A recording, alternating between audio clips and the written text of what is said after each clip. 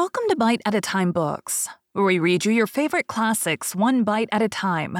My name is Brie Carlisle, and I love to read, and wanted to share my passion with listeners like you. If you want to know what's coming next and vote on upcoming books, sign up for our newsletter at biteatatimebooks.com. You'll also find our new t-shirts in the shop, including podcast shirts and quote shirts from your favorite classic novels. Be sure to follow my show on your favorite podcast platform so you get all the new episodes. You can find most of our links in the show notes, but also our website, biteatatimebooks.com, includes all of the links for our show, including to our Patreon to support the show, and YouTube, where we have special behind the narration of the episodes. We're part of the Bite at a Time Books Productions Network.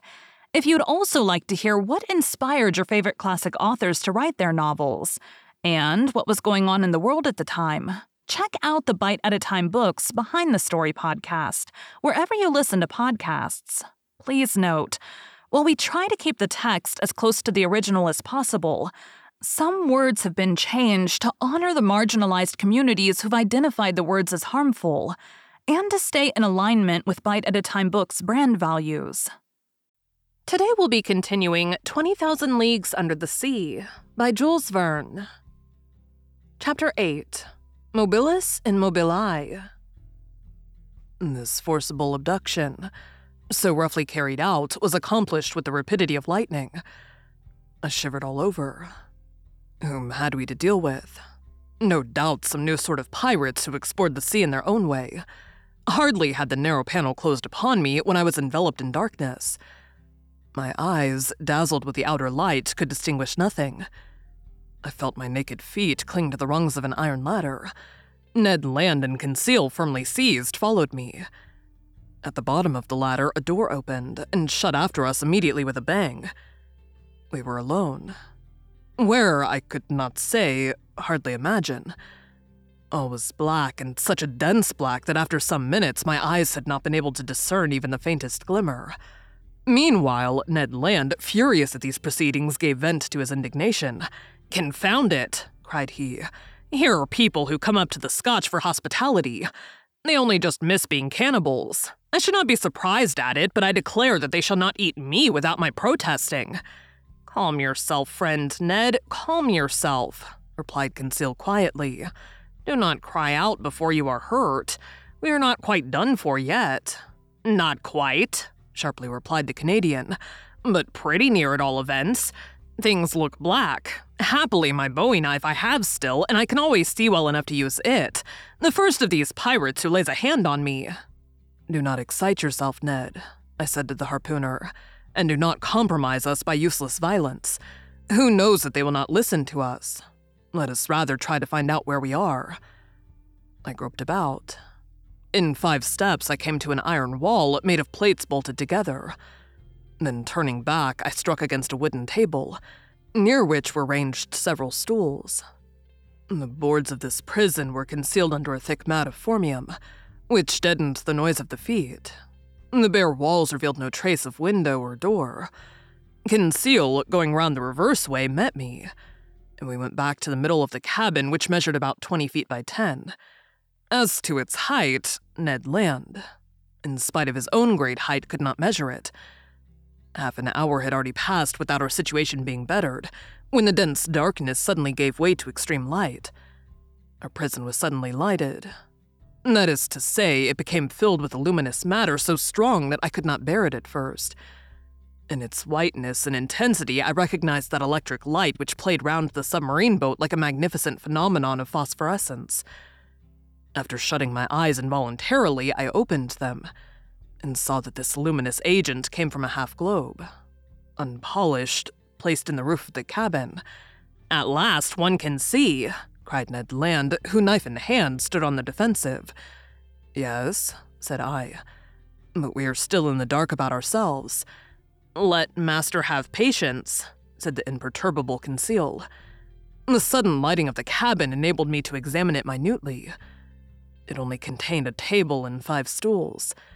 The invisible door might be hermetically sealed. No noise was heard. All seemed dead in the interior of this boat. Did it move? Did it float on the surface of the ocean? Or did it dive into its depths? I could not guess. A noise of bolts was now heard. The door opened and 2 men appeared. One was short, very muscular, broad-shouldered with robust limbs, strong head, an abundance of black hair, thick mustache, a quick penetrating look, and the vivacity which characterizes the population of southern France. The second stranger merits a more detailed description. A disciple of Gratiolet or Engel would have read his face like an open book.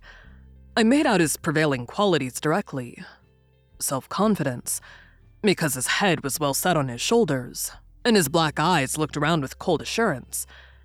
Calmness, for his skin, rather pale, showed his coolness of blood. Energy, evinced by the rapid contraction of his lofty brows. And courage, because his deep breathing denoted great power of lungs. Whether this person was 35 or 50 years of age, I could not say. He was tall, had a large forehead, straight nose, a clearly cut mouth, beautiful teeth with fine taper hands, indicative of a highly nervous temperament. This man was certainly the most admirable specimen I had ever met. One particular feature was his eyes, rather far from each other and which could take in nearly a quarter of the horizon at once. This faculty, I verified it later, gave him a range of vision far superior to Ned Land's.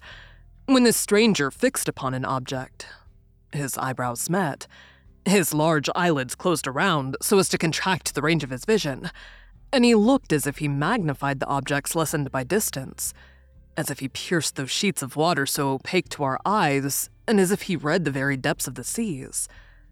The 2 strangers, with caps made from the fur of the sea otter and shod with sea boots of seal skin, were dressed in clothes of a particular texture, which allowed free movement of the limbs. The taller of the 2, evidently the chief on board, examined us with great attention, without saying a word. Then, turning to his companion, talked with him in an unknown tongue. It was a sonorous, harmonious, and flexible dialect, the vowels seeming to admit a very varied accentuation. The other replied by a shake of the head and added 2 or 3 perfectly incomprehensible words.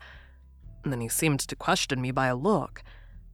I replied in good French that I did not know his language, but he seemed not to understand me, and my situation became more embarrassing.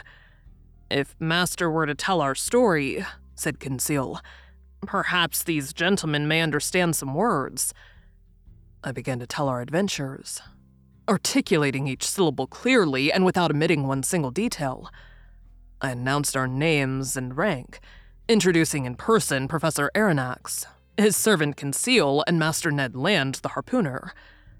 The man with the soft, calm eyes listened to me quietly, even politely, and with extreme attention, but nothing in his countenance indicated that he had understood my story. When I finished, he said not a word. There remained one resource: to speak English. Perhaps they would know this almost universal language. I knew it, as well as the German language, well enough to read it fluently, but not to speak it correctly. But anyhow, we must make ourselves understood. "Go on in your turn," I said to the harpooner. "Speak your best Anglo-Saxon and try to do better than I." Ned did not beg off and recommenced our story. To his great disgust, the harpooner did not seem to have made himself more intelligible than I had. Our visitors did not stir. They evidently understood neither the language of Arago nor of Faraday. Very much embarrassed after having vainly exhausted our speaking resources, I knew not what part to take when Conseil said, "If master will permit me, I will relate it in German." But in spite of the elegant terms and good accent of the narrator, the German language had no success.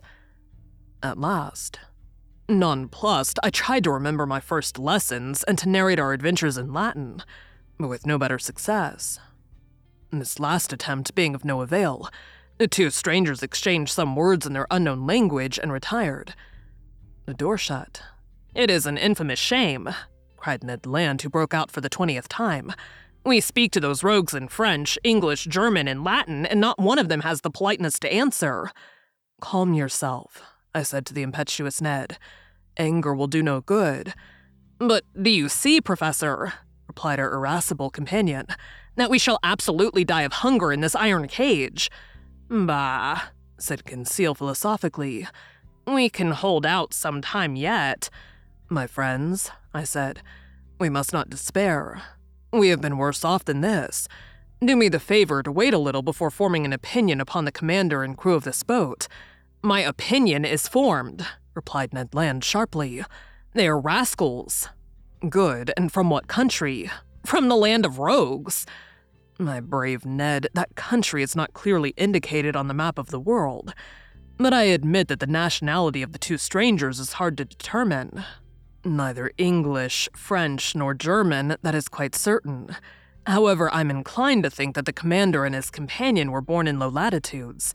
There is southern blood in them. But I cannot decide by their appearance whether they are Spaniards, Turks, Arabians, or Indians. As to their language, it is quite incomprehensible. There is the disadvantage of not knowing all languages, said Conseil, or the disadvantage of not having one universal language. As he said these words, the door opened. A steward entered. He brought us clothes, coats, and trousers made of stuff I did not know. I hastened to dress myself, and my companions followed my example. During that time, the steward, dumb, perhaps deaf, had arranged the table and laid 3 plates. This is something like, said Conseil. Bah, said the rancorous harpooner. What do you suppose they eat here? Tortoise liver? Filleted shark and beefsteaks from sea dogs? We shall see, said Conseil. The dishes of bell metal were placed on the table, and we took our places. Undoubtedly, we had to do with civilized people, and had it not been for the electric light which flooded us, I could have fancied I was in the dining room of the Adelphi Hotel at Liverpool, or at the Grand Hotel in Paris. I must say, however, that there was neither bread nor wine. The water was fresh and clear, but it was water and did not suit Ned Land's taste. Among the dishes which were brought to us, I recognized several fish delicately dressed. But of some, although excellent, I could give no opinion. Neither could I tell to what kingdom they belonged, whether animal or vegetable. As to the dinner service, it was elegant and in perfect taste. Each utensil, spoon, fork, knife, plate had a letter engraved on it, with a motto above it, of which this is an exact facsimile. Mobilis in mobili. N. The letter N was no doubt the initial of the name of the enigmatic person who commanded at the bottom of the sea. Ned and Conseil did not reflect much. They devoured the food, and I did likewise. I was, besides, reassured as to our fate, and it seemed evident that our hosts would not let us die of want. However, everything has an end. Everything passes away. Even the hunger of people who've not eaten for 15 hours. Our appetites satisfied, we felt overcome with sleep. Faith, I shall sleep well, said Conseil. So shall I, replied Ned Land. My 2 companions stretched themselves on the cabin carpet, and were soon sound asleep. For my own part, too many thoughts crowded my brain. Too many insoluble questions pressed upon me. Too many fancies kept my eyes half open. Where were we? What strange power carried us on? I felt, or rather fancied I felt, the machine sinking down to the lowest beds of the sea. Dreadful nightmares beset me. I saw in these mysterious asylums a world of unknown animals, amongst which the submarine boat seemed to be of the same kind, living, moving, and formidable as they. Then my brain grew calmer. My imagination wandered into vague unconsciousness, and I soon fell into a deep sleep. Thank you for joining Bite at a Time Books today, while we read a bite of one of your favorite classics. Again, my name is Brie Carlisle, and I hope you come back tomorrow for the next bite of 20,000 Leagues Under the Sea. Don't forget to sign up for our newsletter at biteatatimebooks.com and check out the shop. You can check out the show notes or our website, biteatatimebooks.com, for the rest of the links for our show. We'd love to hear from you on social media as well.